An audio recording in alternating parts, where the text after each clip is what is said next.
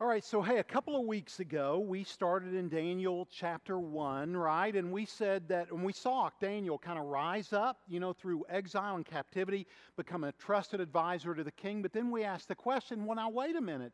I mean, this was the country that had gone in and decimated Jerusalem. This was the country that had murdered people there and carted them off as captives. How did Daniel know it was okay to serve that king and serve in his palace? And you might argue, well, he had no choice. He was a prisoner. He was a captive. But that was not true. Daniel knew it was okay to do because he had a blueprint. And that blueprint was from the prophet Jeremiah, in particular Jeremiah 29. In Jeremiah 29, that prophet told Daniel and his friends and all of the exiles, look, I want you to pray for this city. I want you to love this city, the very city that came and destroyed the city that you love.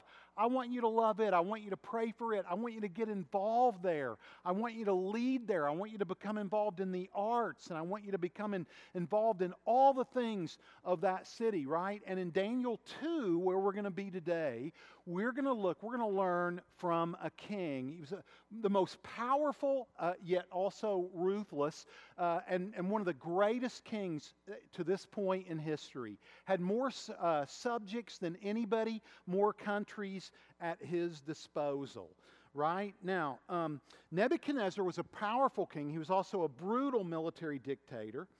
But all that aside, I think we need to be honest about the way we view Nebuchadnezzar and the way that we view Daniel. I think sometimes we're willing to gather in a church like this on Sunday mornings and kind of pay spiritual homage to Daniel, right? Because after all, he was courageous, he was true to his values, and we're going to see that time and time again. He was true to Torah, he was true to the God of his Jewish roots, and that's commendable. And so we gather in church and we sing his praises. But the reality is, the rest of the time, Monday through Saturday, most of us aren't pursuing the life of Daniel, we're pursuing the life of Nebuchadnezzar, right? Because he's the one that had all the wealth and all the power and all of the success. And so while we walk into church on Sunday mornings and talk about how great Daniel was, we spend the rest of our lives chasing the kind of life that Nebuchadnezzar had. I mean, Nebuchadnezzar is the CEO, right? He's the successful entrepreneur, the elite statesman of his day. I mean, he drives the six-figure car. He wears the hand-tailored suits. He lives in the Hollywood mansion, right? He mingles with celebrities. He's followed by the paparazzi. He's on the cover of Time and People and, Inside Babylon, right? Women wanted to be with him. Men wanted to be like him. And this is the life that we chase 6 days a week, if we're honest, right? It's that life of control and power and wealth and prosperity and success that we all want, which brings us to Daniel chapter 2 and our first real look at this very powerful yet very ruthless king. So what we're going to do is we're just going to kind of walk through the first part of this story together. I'm going to make some brief observations as we go, and then we're going to ask the question, what can we learn from this powerful and wealthy king? So if you will, follow along with me starting in Daniel chapter 2, verse 1. Here's what it says. In the second year of his reign, Nebuchadnezzar, who is this king, had dreams. His mind was troubled, and he could not sleep. So the king summoned the magicians, the enchanters, the sorcerers, and the astrologers to tell him what he had dreamed. When they came in and stood before the king, he said to them, I've had a dream that troubles me, and I want to know what it means. Then the astrologers answered the king, May the king live forever. Tell your servants the dream, and we will interpret it. So they make a reasonable request. They say, King, tell us what the dream was, and we will interpret it for you. And the king pushes back and says, no, that's not the way we're going to do it. Here's what he goes on to say. The king replied to the astrologers, this is what I have firmly decided. If you do not tell me what my dream was, in other words, no, you're going to tell me, not only are you going to interpret the dream, you're going to tell me what my dream was. He says, if you do not do that, I will have you cut into pieces and your houses turned into piles of rubble. But if you tell me the dream and explain it, you will receive from me gifts and rewards and great honor. So tell me the dream and interpret it for me." So the king is anxious. He's having trouble sleeping because of this dream, right? Just because of the dream. And this is Daniel's worst case scenario. It's going to become here in just a moment, and we'll see why. But here's what happens. The astrologers kind of argue among themselves for a few verses, and then they come back to the king, and they essentially say to the king, "Look, nobody's capable of doing what you're asking." Here's how they say it in verse 10. "The astrologers answered the king, 'There's not a person on earth who can do what the king asks. No king, however great and mighty, has ever asked such a thing of any magician or enchanter or astrologer. What the king asks is too difficult. No one can reveal it to the king except the gods. And they do not live among human beings.'" That is, except for our God. Our God lives among human beings. This made the king so angry and furious that he ordered the execution of all the wise men of Babylon. So the decree was issued to put the wise men to death, and the men were sent to look for Daniel and his friends to put them to death also. Now, this is like a worst case scenario for Daniel, right? We saw just last week, Daniel's just been promoted. He's now among the ranks of the wisest of the wise of Babylon, and right out of the gate, there's a death decree put out. There's a contract put out on Daniel's life right away. He's going to be killed. So this is a huge, huge deal, right? When the king issues orders that there's going to be cutbacks, what he means is arms and legs, not departmental cuts. Right, this is how ruthless this guy was. And so what looks like a stroke of amazing, the grace of God in Daniel's life, suddenly Daniel's in this place of impending disaster. His life is in danger. So we're going to pick this up in verse 14. "When Arioch, the commander of the king's guard, had gone out to put to death the wise men of Babylon, Daniel spoke to him with wisdom and tact." We're going to come back to that. He asked the king's officer, "Why did the king issue such a harsh decree?" Arioch then explained the matter to Daniel. At this, Daniel went into the king and asked for time that he might interpret the dream for him. Then Daniel returned to his house and explained the matter to his friends, Hananiah, Mishael, and Azariah. He urged them, this is so important, listen, he urged them to plead for mercy from the God of heaven concerning this mystery, so that he and his friends might not be executed with the rest of the wise men of Babylon. So during the night, the mystery was revealed to Daniel in a vision. So during that night, God answered the prayer of these 4 Jewish young men. God showed up and revealed to Daniel not only the interpretation of the dream, but the details of the actual dream itself, right? And so the story goes on in chapter 2 to tell of how Daniel goes and explains the dream to Nebuchadnezzar, who then not only rescinds the execution order, but actually gets on his knees and praises Daniel's God and acknowledges Daniel's God as the God of heaven. And if you're familiar with the story, right, if you know the chapter, you know there's a lot of study and a lot of scholarship and a lot of biblical prophecy that walks around the interpretation of this dream itself. The part of the chapter that I haven't read yet. Now listen, we're not going to talk a lot about the dream today. We're going to save that for next week as we finish up in chapter 2 and move into Daniel chapter 3.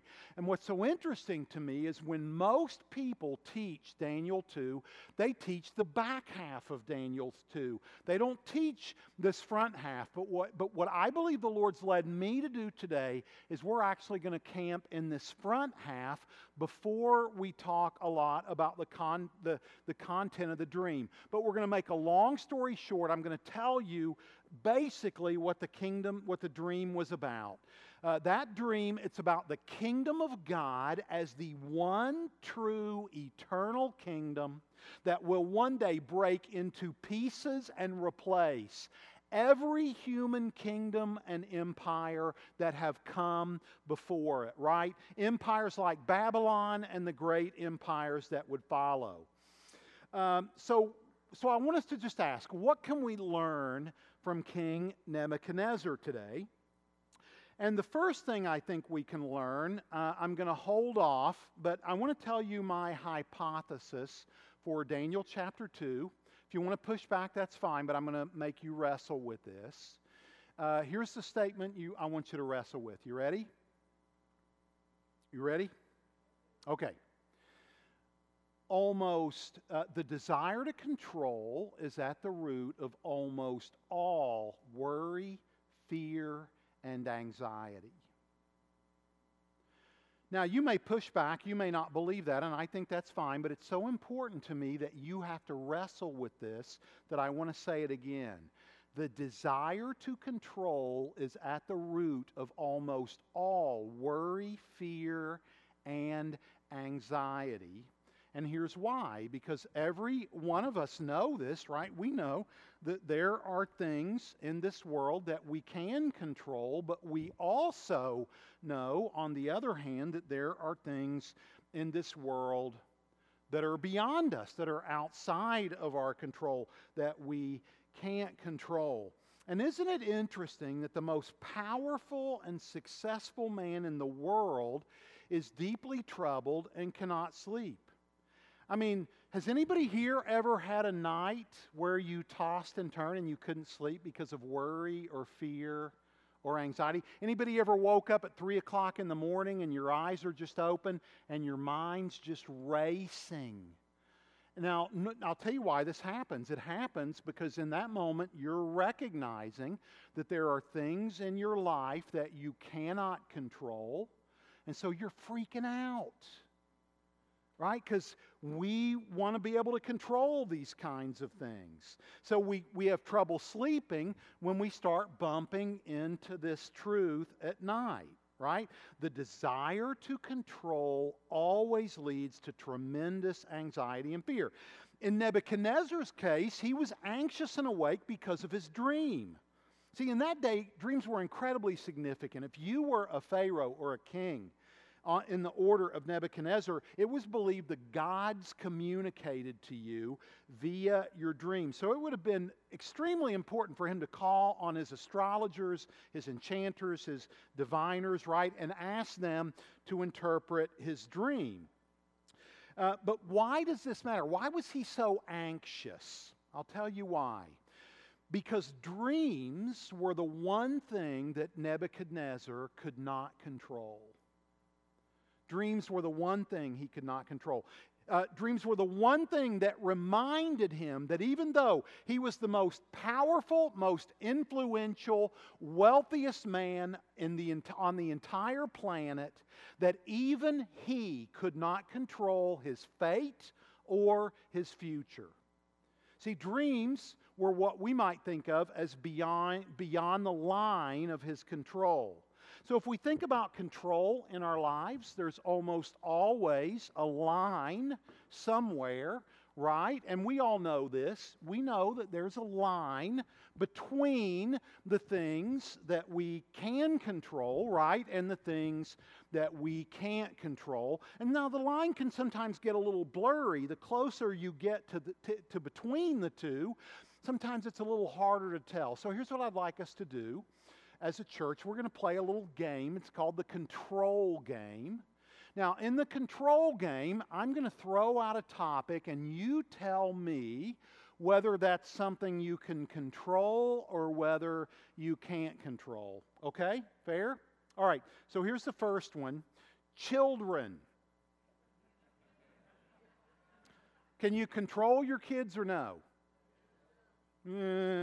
We're divided, right? And I'll tell you why we're divided. Because some of us have little kids, and if my children are 5 years old, they can be controlled, right? But what about when our kids are 15? What about when they're 25?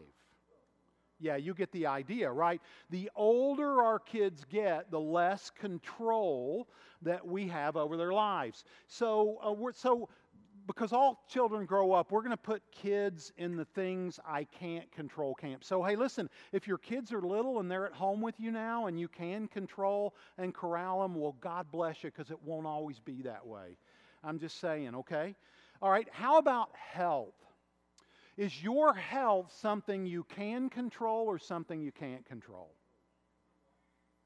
Yeah, maybe a little bit in the middle, right? I mean, you can eat right, you can exercise, you can get a good night's sleep, you can take your medication. So there are things that you can do, but ultimately, will any of those things, will getting a good night's sleep keep you from a cancer diagnosis? No, right? At the end of the day, we can't ultimately control our health, right? Okay, how about your spouse? This should be fun. Wait, there's wide agreement. I thought I saw some women shaking their heads, all like, oh yes.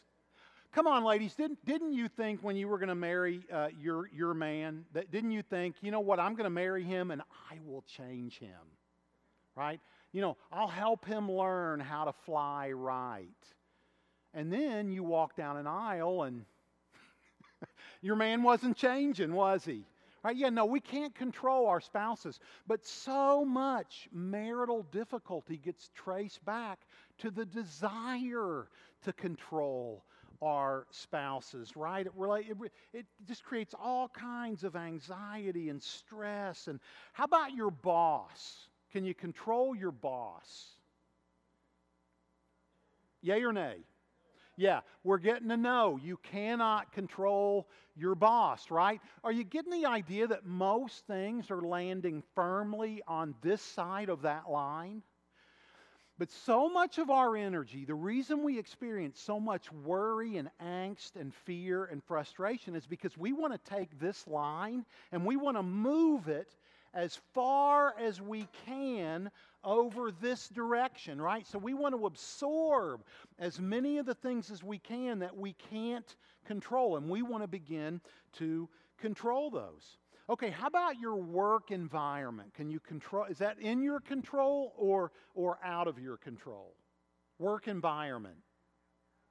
Yeah, mostly out. There's probably a few things you can do. You can make recommendations to your boss. You can work, you can work to create a new culture. But yeah, most of that you can't control. And then what about the future, your future and world events? Yeah, that's firmly over here, right? But the problem comes in when we try to own stuff that's over here. See, that's the rub, right? Because we want to push the line this way, and so we want to own stuff over here that we have no business owning, right? And it just creates all kinds of anxiety. So this is why we're freaked out and stressed out. And many of us are totally unaware of how much time and energy it takes to try to control these things right here. It's exhausting, but it won't keep us from trying to control our circumstances. Sometimes we try to control other people, right? Now, the strategy here is usually manipulation or arguing others into seeing our point of view, kind of dominating them or marginalizing, their point of view, right? So we try to move the line through how we manipulate both people and circumstances, because we want as much territory on this side of the room as we can get, right? Now, centuries ago, in the lonely bedroom of a Babylonian king, the most powerful man on planet Earth, even the most powerful person in the world knew that he could not control his future or his fate, and it scared him senseless. And he couldn't sleep. So let me ask you a question. What is it that's keeping you awake at night these days? What is it that's causing you to toss and to turn like the king? right? You may see, it may seem like you're powerless in the face of that, right? Because, hey, you don't have any control, or like you're just simply a victim of your circumstances. But that does not mean that you and I are helpless, friends. It doesn't. It doesn't mean that we don't have choices that we can make. See, Nebuchadnezzar had reached this line, the line between what he could control and what he couldn't control. And every time a man or a woman bumps up against that line, it's an invitation. And do you know what it's an invitation to? It's an invitation to change. Because fortunately, one of the things that you can control, maybe the only thing you can control, is who? It's you.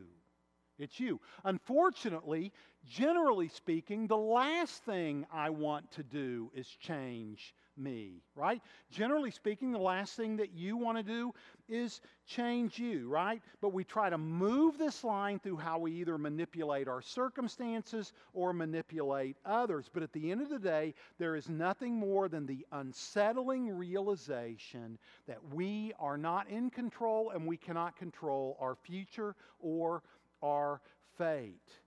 See?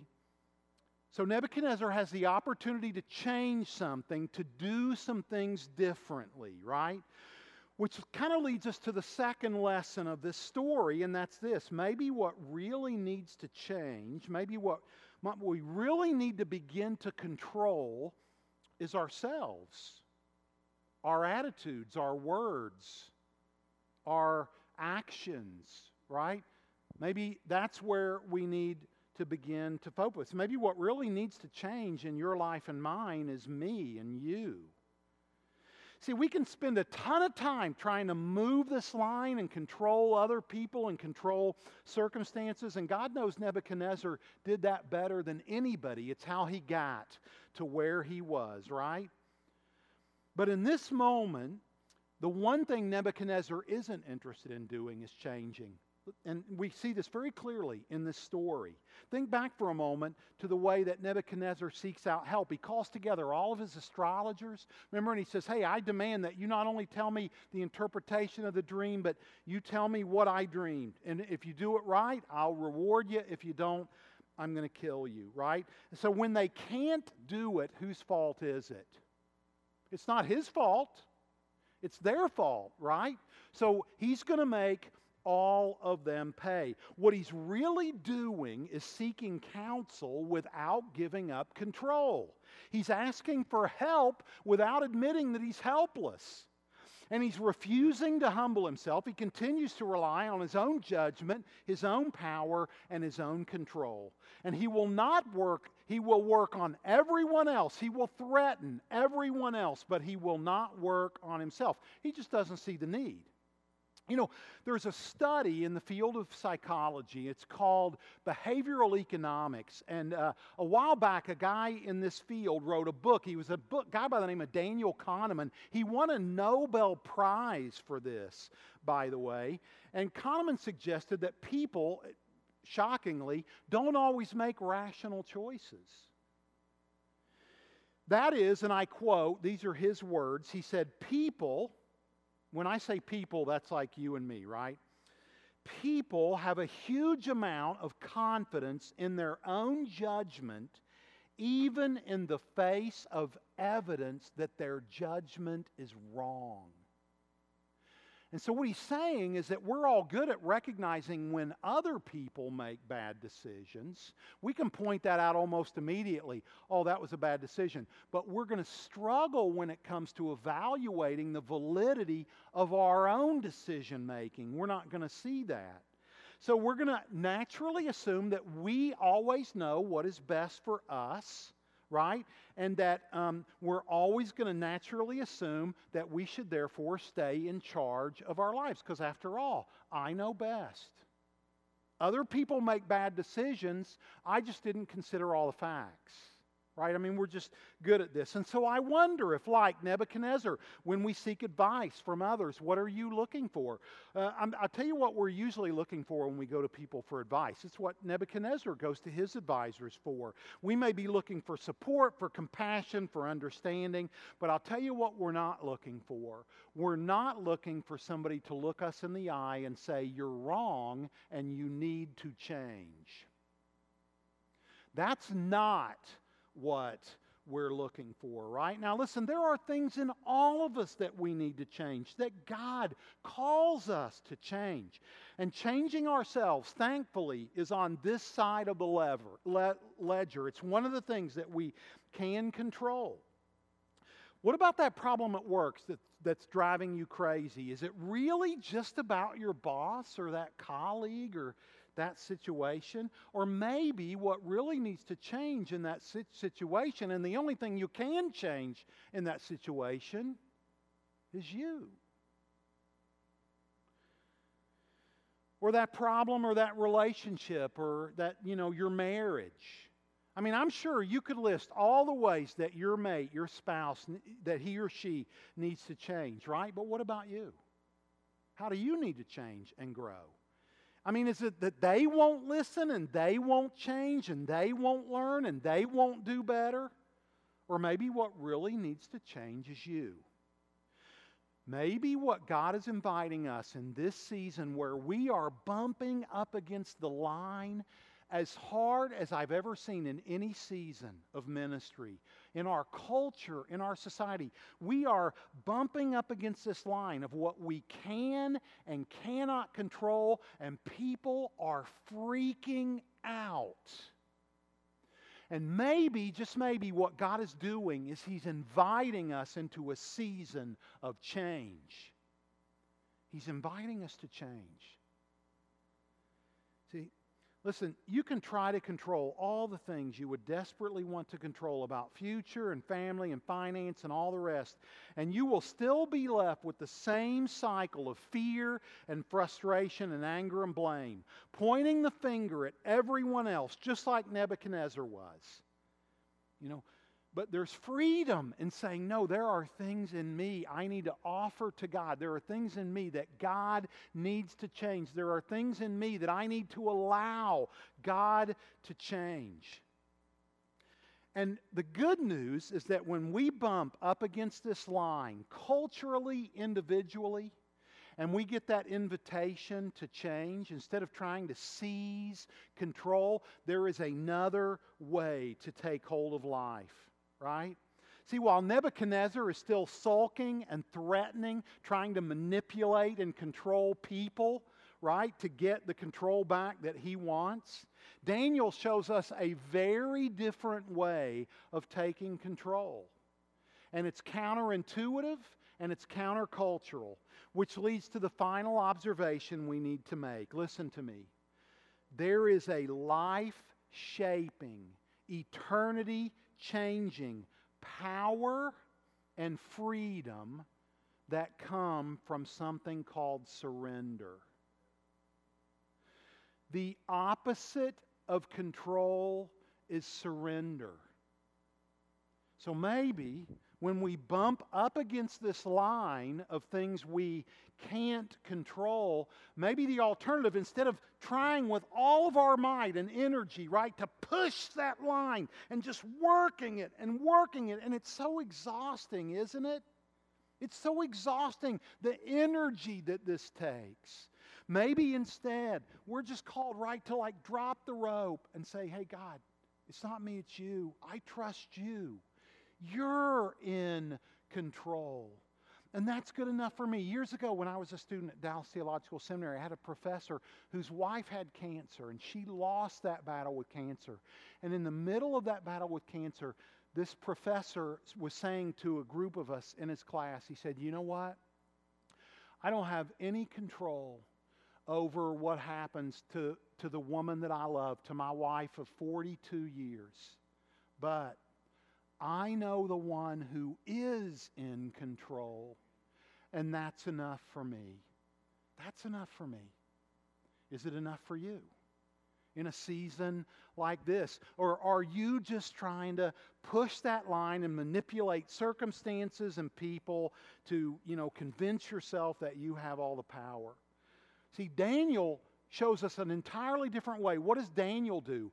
Daniel gathers his friends and he gets down on his knees and they begin to pray. He doesn't try to push the line. He doesn't try to coerce people. The way that Daniel takes control in this story is he gets on his knees and he prays to the God of heaven. And here's what he says. Praise be to the name of God forever and ever. Wisdom and power are His. He changes times and seasons. He deposes kings and raises others up. He gives wisdom to the wise and knowledge to the discerning. Do you know what Daniel's prayer celebrates? It celebrates surrender. It celebrates letting go. And saying, God, I'm not in charge of the universe, and thank God. So today I'm going to resign as CEO of the universe. It's not my job to control all the circumstances and people in my life. It's yours, and so I'm going to trust you to do it well. Listen, if you can get to that place, you will be amazed at how well you will sleep at night. When you trust the one who is in control, right? There is power when you surrender, but not only is there power when you surrender, there is freedom when you surrender. I mean, come on, admit it. Isn't it exhausting trying to keep everything in your life under control? We all expend so much energy and effort, trying to push this line, move this line. But there's great freedom. Because suddenly the world doesn't need to snap to attention whenever you walk into the room. You no longer have to manipulate circumstances and people, which is so nerve-wracking and exhausting and overwhelming. Listen to me, I'm going to say something that's so important to know today. In the middle of riots and unrest and change and social distancing and mask wearing and global pandemics, Jesus is on the throne. He never stopped being on the throne. One of the messages we see in the book of Daniel over and over and over again, like clockwork, is these events that seem so overwhelming and so random and out of control. No, God never stepped off the throne, and He has not stepped off His throne today. Jesus is on the throne. Listen, you know what the most powerful moment in Jesus' life was? It wasn't the moment that He walked on water. It wasn't the moment that He cast a demon out of somebody. It wasn't even the moment that He restored sight to the blind. You know what it was? It happened in a garden where Jesus said, "Not my will, Father, but yours." Even Jesus had to surrender. So what about you? And what about me? What about us? What about us? How about we all resign as CEO of the universe and begin to trust our Savior? Colossians, we're going to spend a lot of time in Colossians 1 over the next several months. We're going to come to it periodically again and again and again. Today we're just going to read through 3 verses. It's Colossians 1, 15, and 18. If you really want 3 passages that are like so amazingly Christ magnifying, there are 3 in the New Testament. There's Colossians chapter 1, there's Hebrews chapter 1, and there's Revelation chapter 1. So if you just want Jesus to get bigger in your sight and in your mind and in your eyes, you should just read through those 3 chapters again and again and again. I'll say it so you can write it down. Colossians 1, Hebrews 1, Revelation chapter 1. Here's Colossians 1. Here's how he describes Jesus. Christ is the visible image of the invisible God. He existed before anything was created, and He is supreme over all creation. For through Him, God created everything in the heavenly realms and on earth. He made the things we can see and the things we can't see, such as thrones, kingdom, rulers, authorities. Wait, you mean God knows Jesus is on the throne no matter who wins the election this fall? Is that what you're telling me, Brad? Yes, that's exactly what I'm telling you. Everything was created through Him and for Him. He existed before anything else, and He holds all creation together. This is actively. In other words, the way you would translate this in the Greek is He is always holding all creation together all the time. Christ is also the head of the church, which is His body. He is the beginning. He is supreme over all who rise from the dead. So He is to have first place in everything. Everything. Every word, every decision, every choice, every action. He is to have first place because He is preeminent. He is first. And it's not about you and me. It's about Him and how beautifully our stories get woven into His great, vast, overarching, long, eternal story.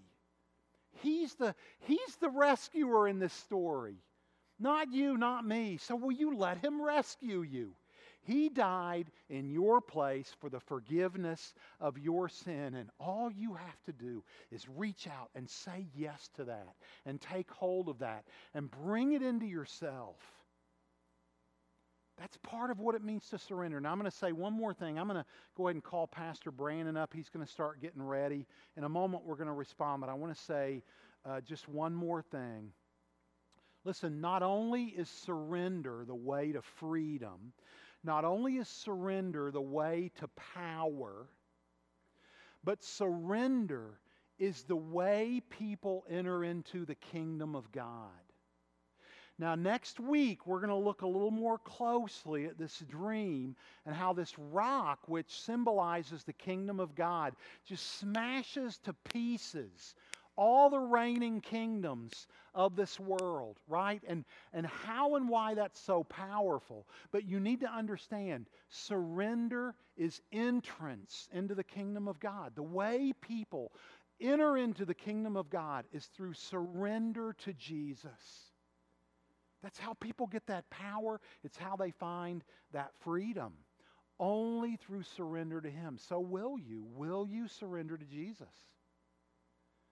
Will you assign Him first place in everything in your life? Because He belongs there and He is worthy of that. Amen? And He demonstrated His worth. He demonstrated His love for you and me, His kindness, His good intentions towards us by living and breathing and humbling Himself to death, even death on a cross. So we can trust Him.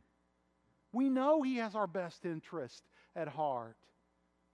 So here's what I'm going to do. I'm just going to pray for you and me as we're bumping up against this line in huge ways right now, that we'll have just the character and the integrity to surrender. Let me pray for us together.